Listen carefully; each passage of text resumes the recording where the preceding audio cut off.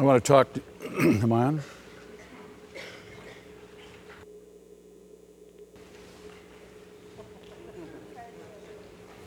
Morse code coming from the lights.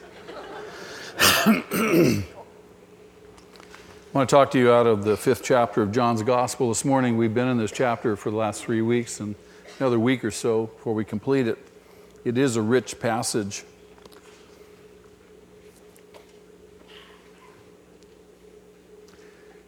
Read with me from verse 31. Jesus says, "If I testify about myself, my testimony is not valid." Think about that for a second. "There is another who testifies in my favor, and I know that his testimony about me is valid. You have sent to John, and he has testified to the truth. Not that I accept human testimony, but I mention it that you may be saved. John was a lamp that burned and gave light, and you chose for a time to enjoy his light. I have testimony weightier than that of John. For the very work that the Father has given me to finish, and which I am doing, testifies that the Father has sent me. And the Father who sent me has himself testified concerning me. You have never heard his voice nor seen his form, nor does his word dwell in you, for you do not believe the one he sent. You diligently study the Scriptures because you think that by them you possess eternal life. These are the Scriptures that testify about me, yet you refuse to come to me to have life." Probably the most tragic theme in Scripture, I think, and I think you'll agree, is that of God's unrequited love for wayward Israel. There is nothing more tragic as you read the Scriptures. His people, whom he graciously chose for himself.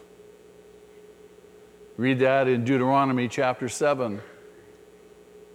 When God says to them, I didn't choose you because you were more numerous than others. In fact, you were the least numerous of people. I chose you because I love you. I chose you because I want to keep my promise to your forefathers. The same is true of us. God has chosen us simply because he's deigned to set his love on us. Not that we offer him anything. Most of us are aware of the expression, the chosen people, speaking of the Jews. They were chosen by God simply because he chose them. But he had two purposes for them. One, that they would be a light unto all the Gentile nations, if in fact they would obey him.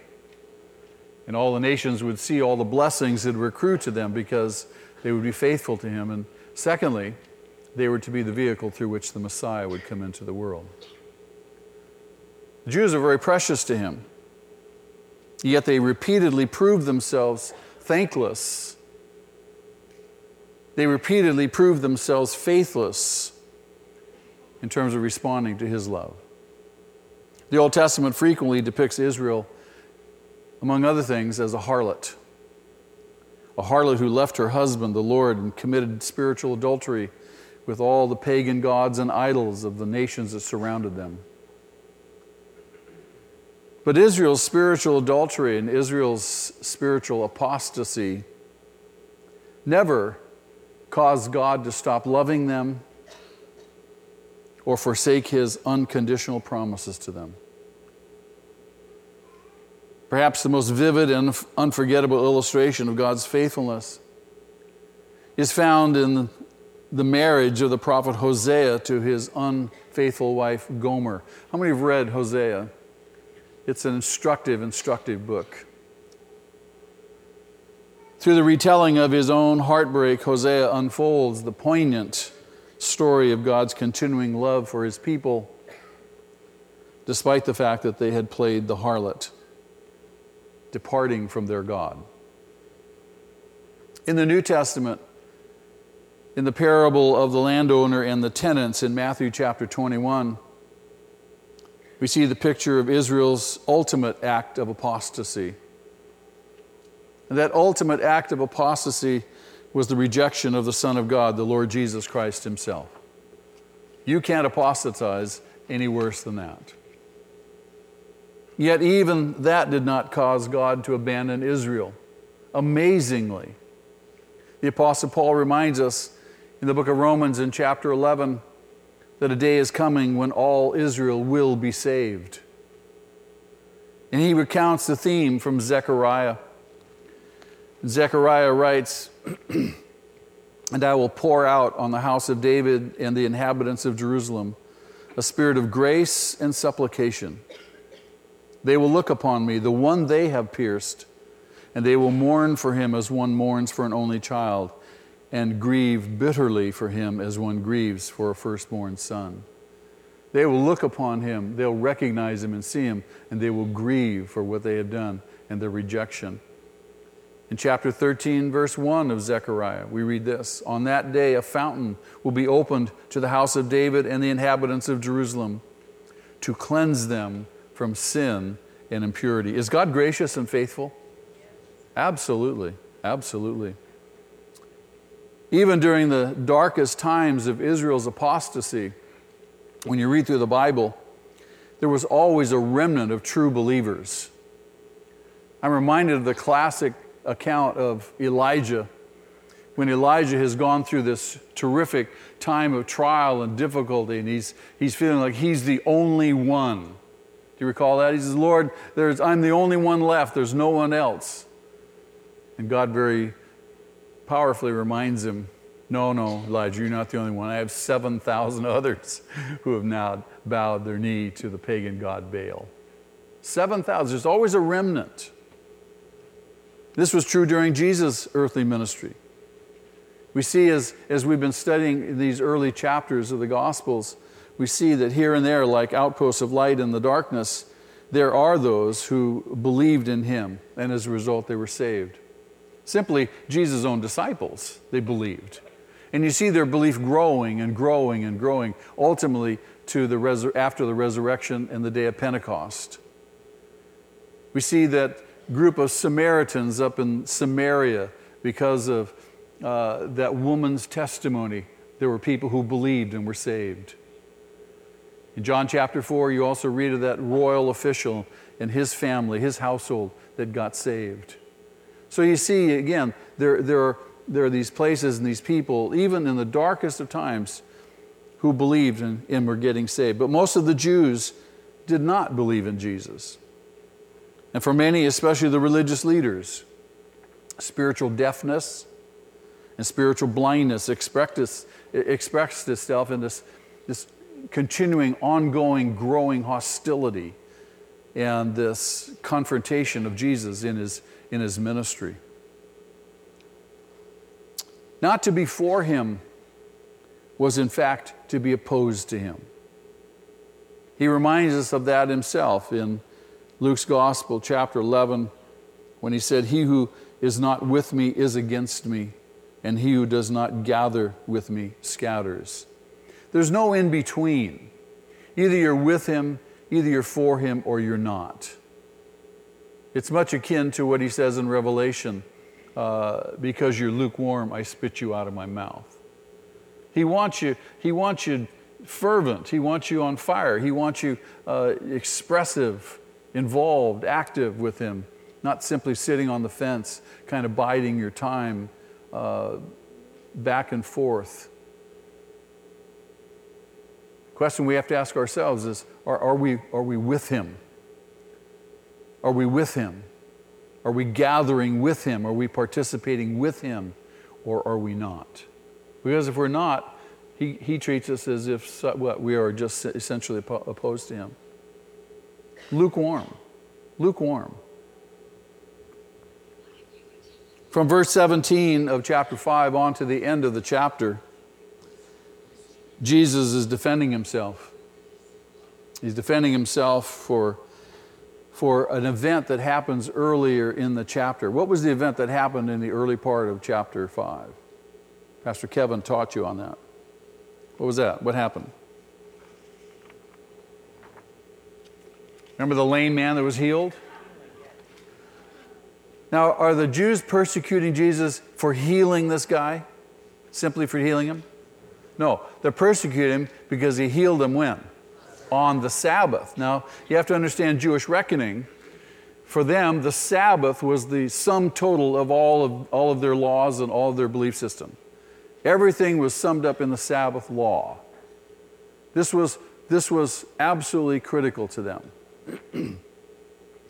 And they viewed Jesus' healing of this man on the Sabbath as a critical violation of the Sabbath law. Now, Jesus did not break any Sabbath law, did he?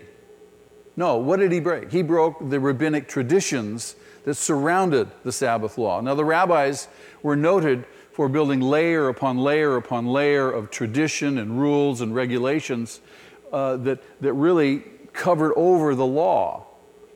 And there were some 30 plus regulations just regarding the Sabbath that you could easily violate. And Jesus didn't defend himself by making the distinction between violating the law or a tradition. No, he defended himself by asserting his equality with the Father. This is the core issue. He is one with the Father. He is divine. He is God in the flesh. This is the issue. It's a core issue. It's an issue that every single cult, every single false religion denies that Jesus is God in the flesh. They may admit that he's the Son of God, but not in the sense that Jesus defines himself as such. And because he's equal with the Father, verse 17 tells us that he has a right to work on the Sabbath just as the Father is working. Do you recall that? There's no difference. So his issue, and the issue for the Jews, is his equality with the Father. And that assertion only served to further fuel their persecution of him, as in verse 18. Look at verse 18 with me once again. For this reason, the Jews tried all the harder to kill him. I mean, they are absolutely hell-bent on destroying Jesus. Not only was he breaking the Sabbath according to their perspective, but he was even calling God his own Father, making himself equal with God. So not only was he a Sabbath breaker in their minds, but now he's guilty of blasphemy, which is among the greatest of all of the violations of the law, according to their perspective. Jeff shared with you last weekend how Jesus continued to emphasize and strengthen his claims to equality with God by doing equal works, the same works as God would do, by equally giving life, by receiving equal honor, and equally executing final judgment on all. All that the Father does, Jesus does. All that Jesus does, he sees the Father doing. And verse 30 will summarize his claim to be equal with the Father. And then in verse 31, this is where he says this astounding thing. He says, if I testify about myself, my testimony is not valid. Now think about that for a second. Is Jesus' testimony about himself valid or invalid? What do you think? It's valid. So why does he say here it's invalid? Why does he claim it's invalid? Now remember, you have to contextualize what he's saying. It's invalid according to who? According to his enemies. He didn't mean that his own self-witness was unreliable, but that his Jewish opponents claimed that his own self-testimony was not sufficient. The issue was not whether that testimony was true in and of itself, but whether his opponents would believe him. So he's saying, in effect, my testimony is not valid to you. Do you follow? Now, in our human judicial systems, A man's testimony about himself, especially if he's accused of something, is very often unacceptable and suspicious. Would you agree? We all know that we're liars, true? We all know that we try to put ourselves in the best light.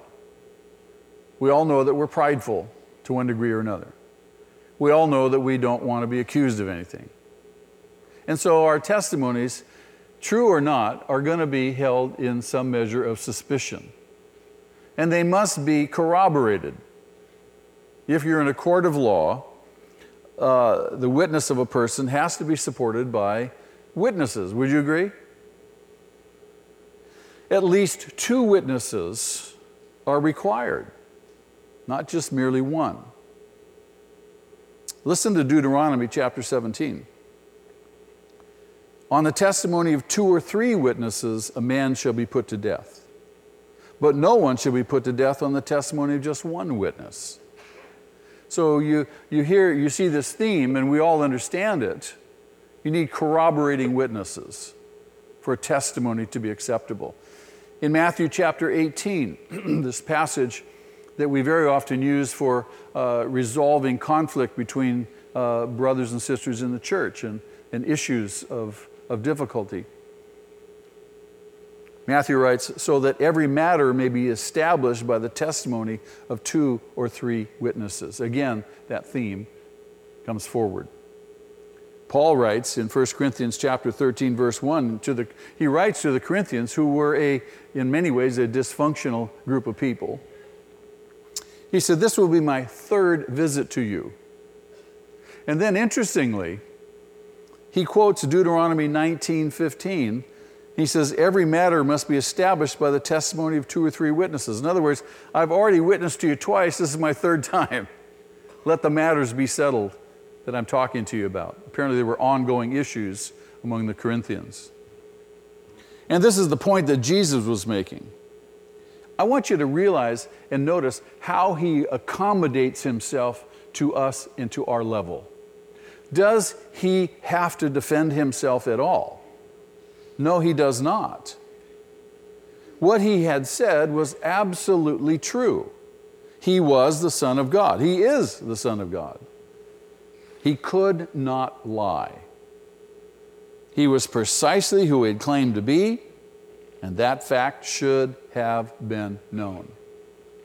Men should have been searching and seeking after God so diligently that they could not miss the fact that he was the Son of God. I had a marvelous conversation this week with Herman and Grace Chi, who are missionaries into China, and they called me this week and they wanted to meet before they went back to China, and they're precious people. We had this marvelous meeting, and they were sharing with me what God was doing in China and the issues that they were having to deal with, and it just, what a testimony. But in the midst of our conversation, they were telling me about people who were coming to the Lord, and they had met this one man who had found them, and his testimony was that someone had given him a Christian Bible, and he was reading it. And by the time he got to them, he says, I've been reading the Bible for 5 years. I love Jesus. Anybody who is truly searching for God and searching to know the truth, God will, by his Spirit, reveal himself to that person. God himself says, if you diligently seek me, I will what? I will let you find me. And again, these people, these Jews, had they been diligently searching after God, they would have found Jesus. They would have recognized him.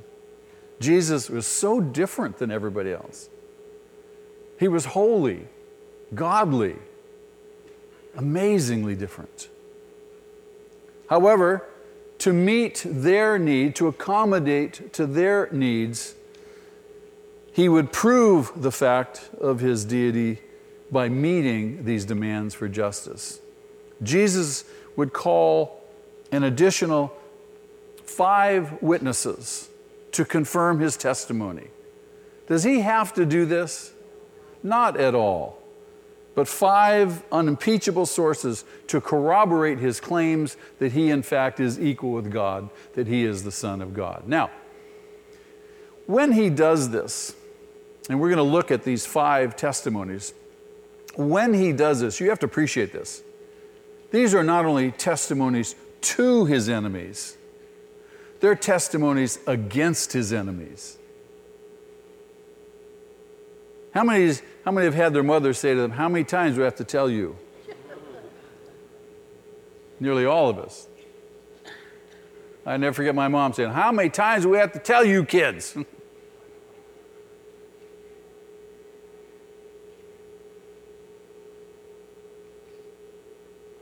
And when Jesus does this, I think this is amazing.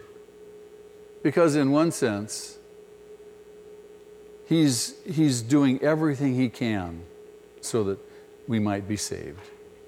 He's going to the nth degree to make sure that all the bases are covered.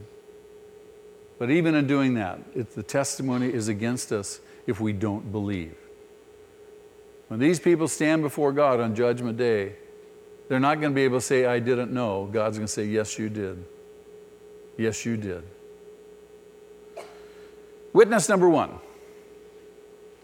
verse 32, I think is the Holy Spirit. I'll tell you why. Jesus doesn't at all define here in this verse. He doesn't identify who he meant by another. Just look at it with me. There is another who testifies in my favor, and I know that his testimony about me is valid.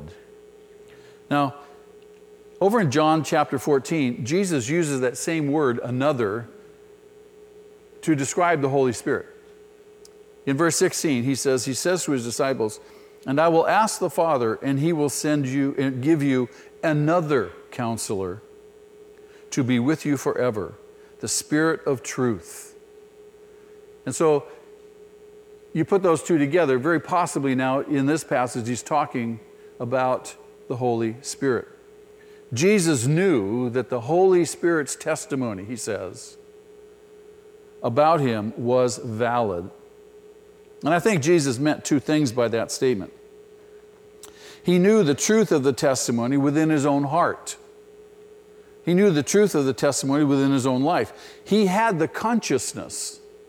Jesus had the sense, the awareness, the personal knowledge of the Spirit's witness within his own inner being, if you will. The Apostle Paul writes, and he says that the Spirit bears witness with our spirit that we are sons of God. You know that passage? And I think the very same thing is true, that the Holy Spirit bore witness with Jesus' spirit that he was in fact the Son of God. How did he know that?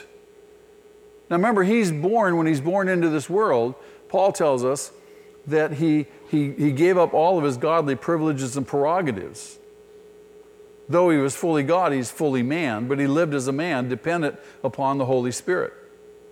And I suggest to you that what happened was that the Holy Spirit witnessed to him that he was the Son of God, made him fully aware, fully conscious of that reality. And I think also that Jesus knew that the testimony and the work of the Holy Spirit in him and through him was a true testimony, a true work.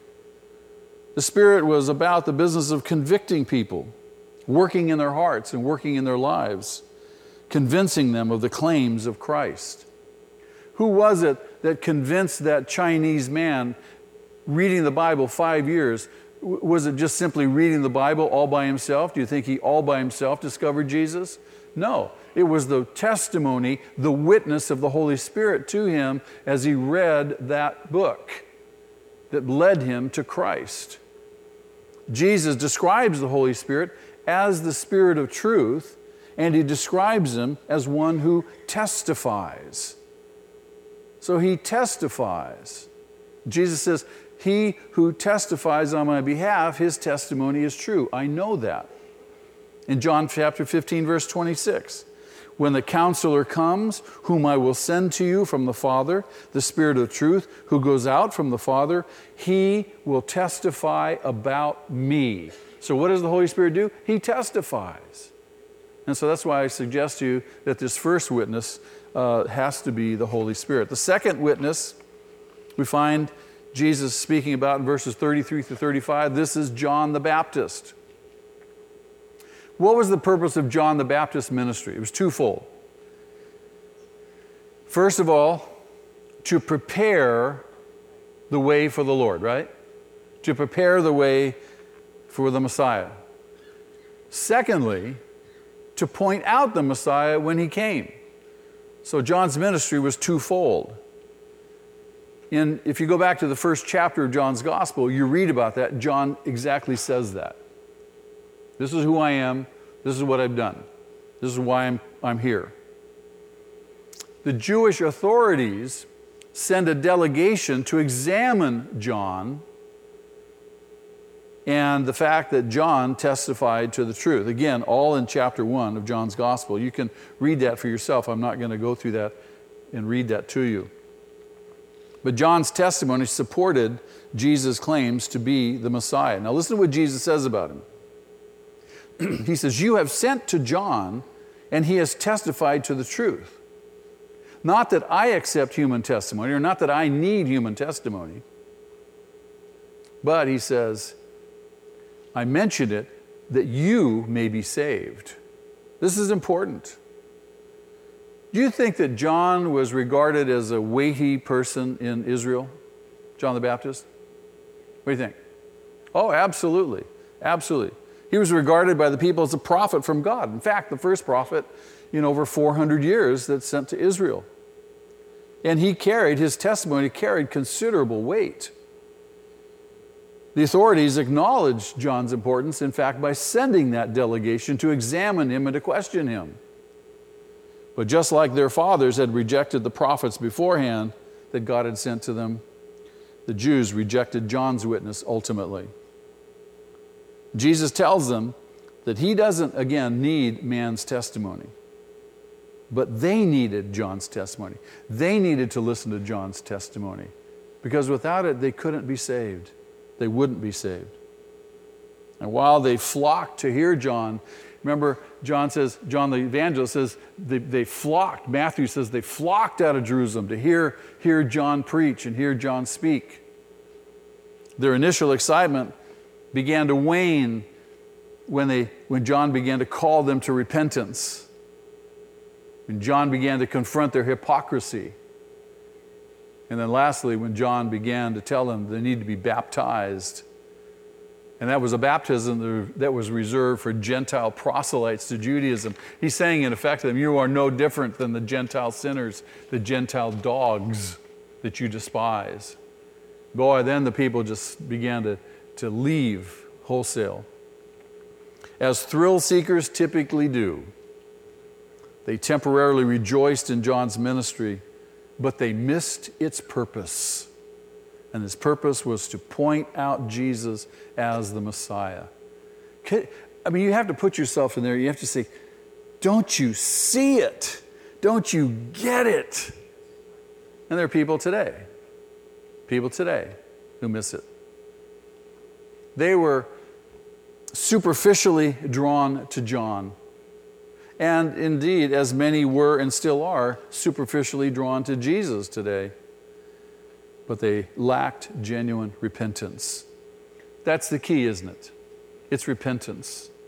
It's genuine repentance that gives you the staying power to get saved.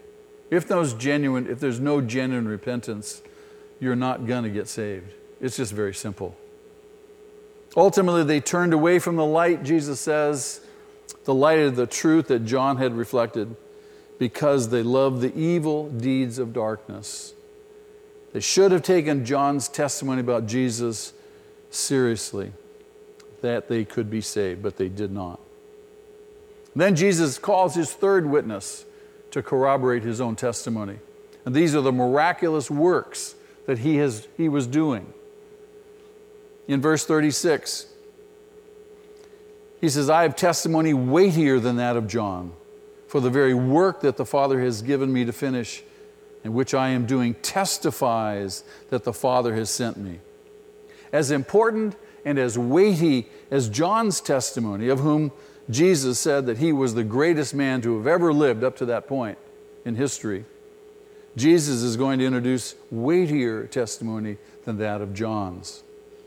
The very works that he did, even Nicodemus testified to Jesus. If you go back into the 3rd chapter of John, when they had that interview, Nicodemus says, no one could perform the miraculous things you are doing unless God were with him. We know this. So here's Nicodemus on the verge of becoming a believer, acknowledging the weighty deeds. Somehow God is with you. Because Jesus' works were in perfect harmony with the will of his Father, those very works testified that the Father had sent him. And yet, despite Jesus' supernatural and miraculous works, unmatched by anyone, no one was doing these things, unexplainable outside of God's power, the Jews still would not believe. Can you imagine that? Jesus will say a number of times, look at the works, look at the works, look at the works. Because they're signs and they tell you about me and they tell you about who I am.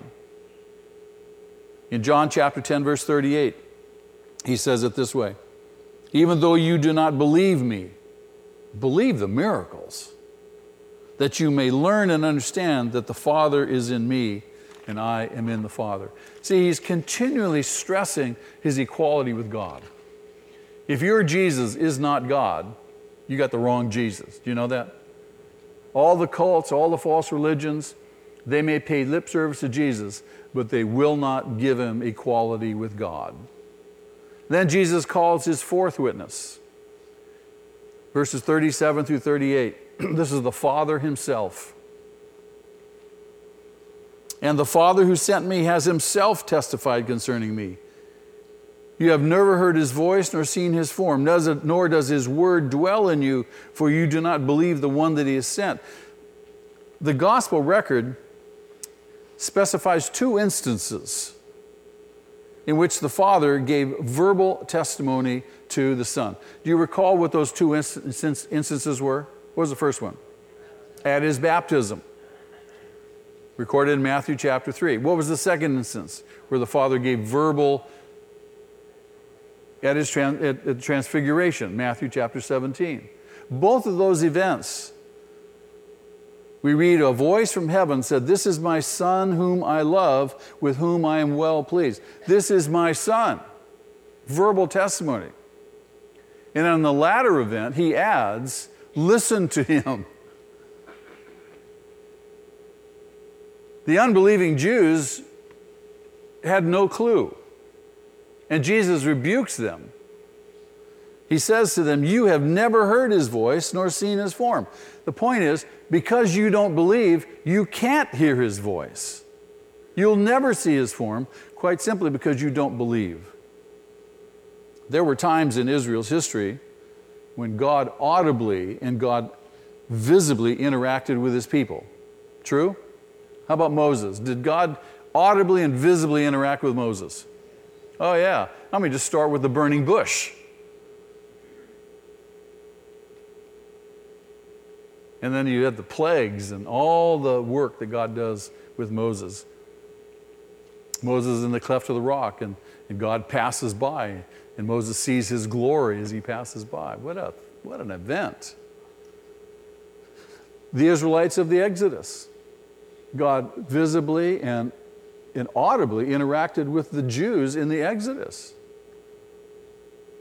Powerful. The prophets. Did God speak to the prophets? Yes. To Jacob, Gideon. God accommodates himself to Gideon. And Gideon fleeces God. I don't know about you, but that's astounding to me. And yet the unbelieving Jews of Jesus' day, who had both the Old Testament scriptures, which were recorded all these events, and they had the full revelation of God in Jesus Christ right in front of them, they did not have God's word dwelling in them because they did not believe the one he sent, Jesus. Jesus is God's final and fullest revelation of himself. If you want to know what God is like, who do you look at? You look to Jesus. He is the final and fullest revelation of God as he's revealed himself to mankind. If you refuse to listen to Jesus, if you reject Jesus, you cannot know the Father. You cannot be saved. The Word of God must dwell in a person. Jesus emphasizes this. The Word of God must dwell in a person for that person to know God in any real personal way. Not just know about God, but to know God. And two things are necessary for the Word of God to dwell in a person. Is this an important thing? Do you want to know what the two things are that are necessary? They're rather self-evident, I think, but let me just identify them to you. First of all, the Word of God must be accepted as God's Word. So we take this book we call the Bible, the Word of God, we must accept it as God's Word to us. It must be accepted as coming from God. It must be accepted as fact. It must be accepted as truth. Well, I don't know if the Bible really was written by men. And if that's not a settled issue for you, the Word of God will never dwell in you, and you'll never have faith. Secondly, the Word of God must be dwelling in a person. Notice, dwelling, continuously dwelling in a person. And this means two things. First, the Word of God must be in you, not just around you, not just among you. The religious person has the Word of God all around him, doesn't he? It's on his table, it's on his desk, it's in his church, it's in his home, it's on his tongue, ringing on his ears. The Word of God is all around him. However, he doesn't have the Word of God in his heart. And unless something is within, it's not dwelling in a person. And secondly, the Word of God must be dwelling. It must not only be allowed to come into a person's mind and heart, but it must be grasped and clung to. Do I grasp God's Word? Do I cling to God's Word? It must stay within us and remain, not allowed to depart. What does the psalmist say? I have hidden your word in my heart that I might not sin against you. Does that sound like someone who's clinging to the word, not allowing it to depart, cherishing it? It dwells in, it's active. Dwelling means the Word of God is living. It means that it's moving. It means that it's ruling and it's reigning in that life. It means that it is active in that person's life, in that person's heart.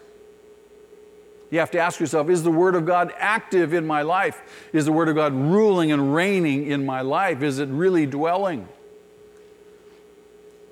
Dwelling means that the Word of God is stirring and it's convicting and challenging to our lives. Does the Word of God challenge you when you read it? It's not just intellectual information, but it's living. And is it challenging you?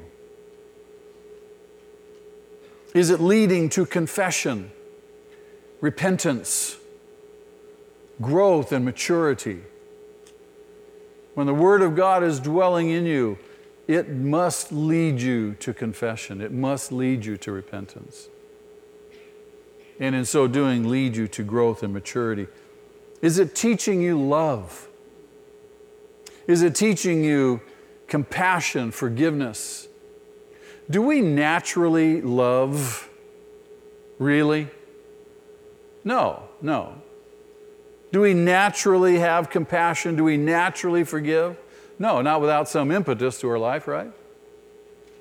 But the Word of God dwelling in us leads to that. It teaches us. It teaches us what real love is all about. It teaches us what real compassion is. It teaches us how imperative forgiveness is. It teaches us what it means to truly be good. It describes for us what just behavior is all about. The Word of God dwelling in one causes one to believe, causes one to trust God's Son, Jesus Christ, as his Savior and Lord. You see, when God's Word truly dwells in a person, that person naturally accepts what God says and lives as God says. And that person believes God's Son. It would be absolutely impossible to accept what God says and not to accept what he says about his Son. Isn't that true? Absolutely impossible. You can't believe one thing on one hand and deny the other thing. To reject what God says about his Son is quite simply to reject God's Word. And if a person does not believe God's Son, to whom God himself has testified, then God's Word does not dwell in that person. This is Jesus' whole point. And so he's called his fourth witness. Now he calls his fifth and final witness to corroborate his testimony. And his fifth witness is the Scripture itself. Look with me once again at verses 39 through 40. He says to them, "You diligently study the Scriptures because you think that by them you possess eternal life." Just because I'm reading the Bible, that makes me a Christian. That makes me a true believer. No, Jesus says that doesn't make you a true believer.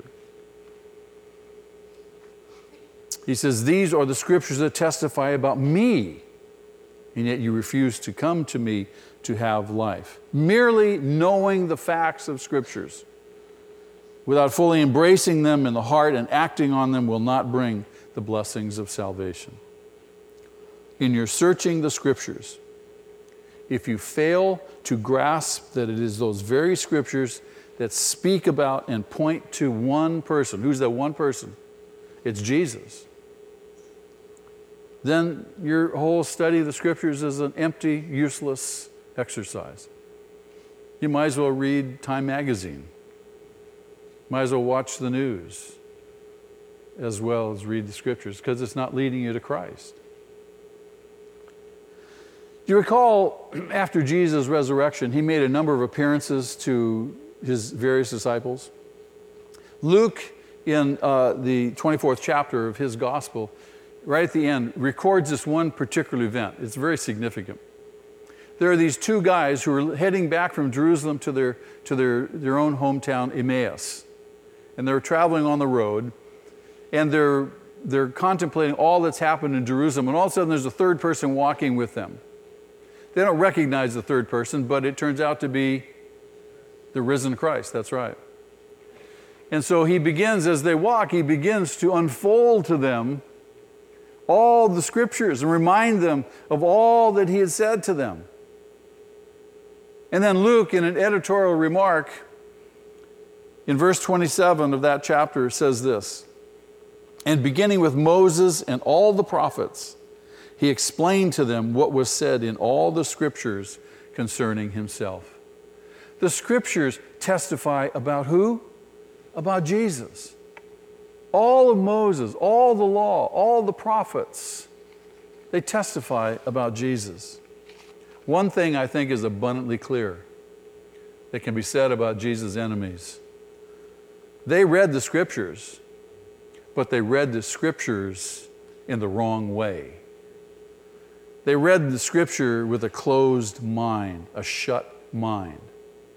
They read the Scripture not to search for God, but rather to find arguments to support their own suppositions, their own positions. They did not really love God. They loved their own ideas about God.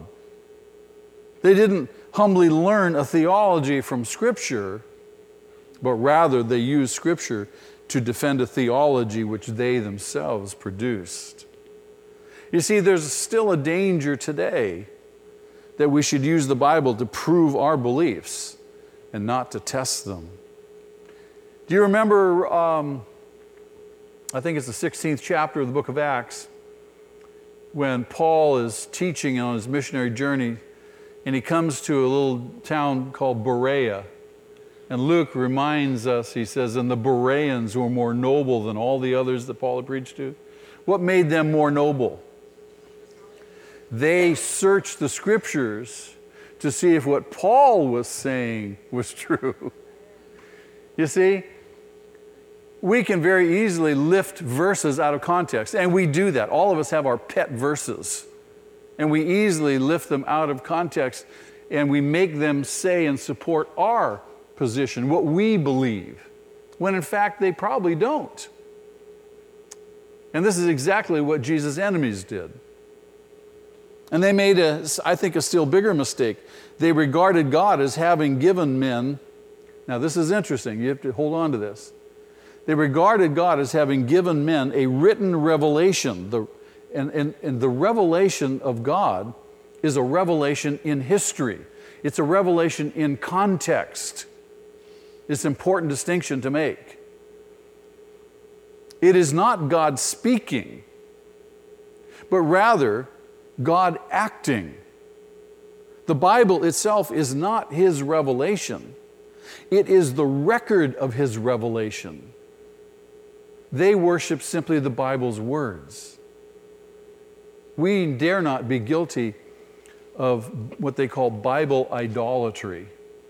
This is the written record of God acting. He's an active God. He's always working, Jesus says. And this is the record of His acting.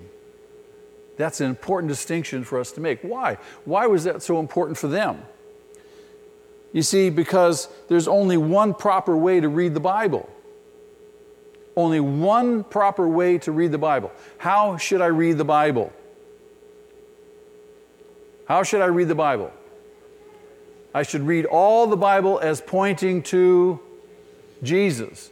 Wherever you are, you want to say, Holy Spirit, show me Jesus. Help me realize Jesus. There are many things in the Bible that will puzzle you. Some things will distress you. Some things you don't understand. The temptation is to quit reading the Bible. Temptation is, well, I can never understand it. No. Keep what? Reading. Keep reading. Keep reading. Because you'll find these puzzlements cleared up. You have to realize you're on this road. You're learning. You're growing. And the Holy Spirit will be faithful to you as you're faithful to read. And He will show you Jesus again and again and again. And I promise you, your Bible reading will be an absolute adventure. And it'd be an adventure. Not some old boring, I got to read my Bible. I got to get my Bible reading in. Don't read it if that's your attitude. Turn on the TV. But if you read it looking for Jesus, you read it believing the Holy Spirit's going to lead you to Jesus, man, what an adventure. And I promise you, your soul will be absolutely thrilled. How many know what I'm talking about? Oh, absolutely, absolutely. Jesus, who is the supreme revelation and by whose light all other revelation is to be tested. The Jews worshiped a God who wrote rather than a God who acted. And because they didn't worship a God that acted, when Jesus came, they did not recognize Him. Because what did Jesus come doing? He came doing stuff. And they completely missed Him. What a tragedy. The function of Scripture, as Jesus says, the function of Scripture is not to give life, but simply to point to the one who can give life. Amen? Amen. Father, thank you again. We love you this morning. We praise your holy name. You are a great God. Jesus, we thank you that you set the record straight again and again, that you accommodate yourself to our limitations and to our weakness. You don't have to defend yourself. You don't have to justify yourself, and yet you do again and again.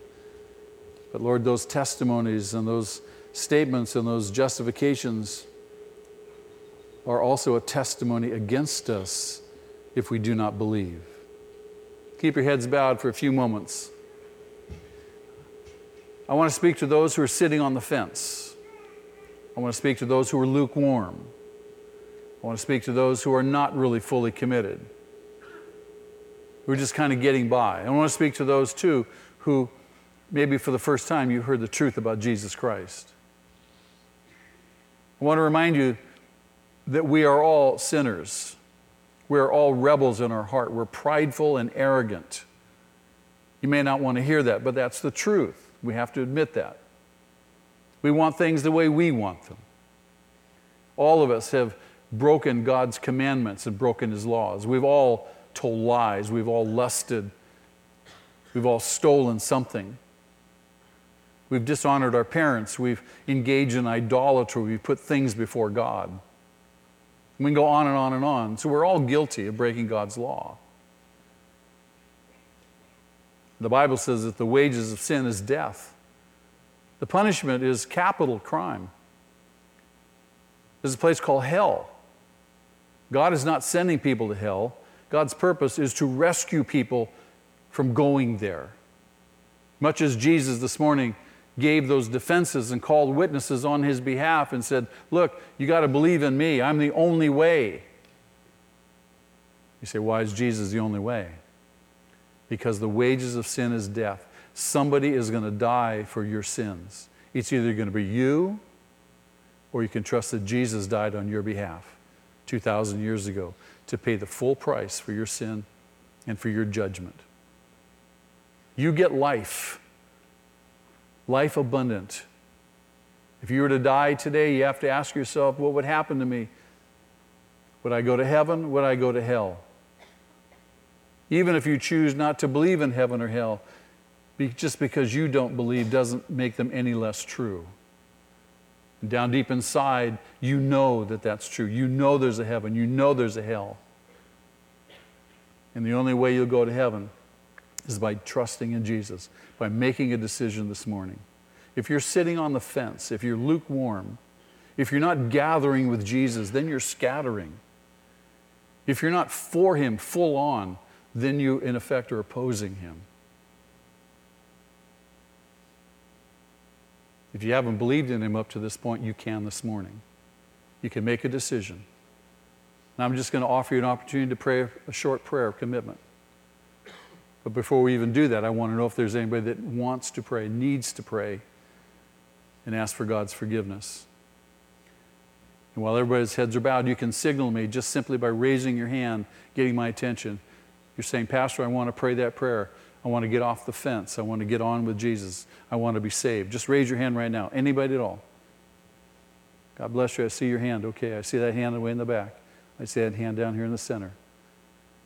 Keep them coming. I see your hand here. I see that hand over there on the aisle. Okay. I see that little hand. Okay, God bless you. Anybody else? Don't let this time pass. If God's speaking to you, okay, good. I see your hand. I see that hand way in the back. Okay. Way, way back. Okay, good. All right, make this your prayer. Real simple, right where you're sitting. You already know your sins. Confess them to God. I'm a liar, God. I'm a thief. I'm a murderer in my heart. I've hated people. I'm an idolater. Admit, confess those things. And be willing to repent. Be willing to turn.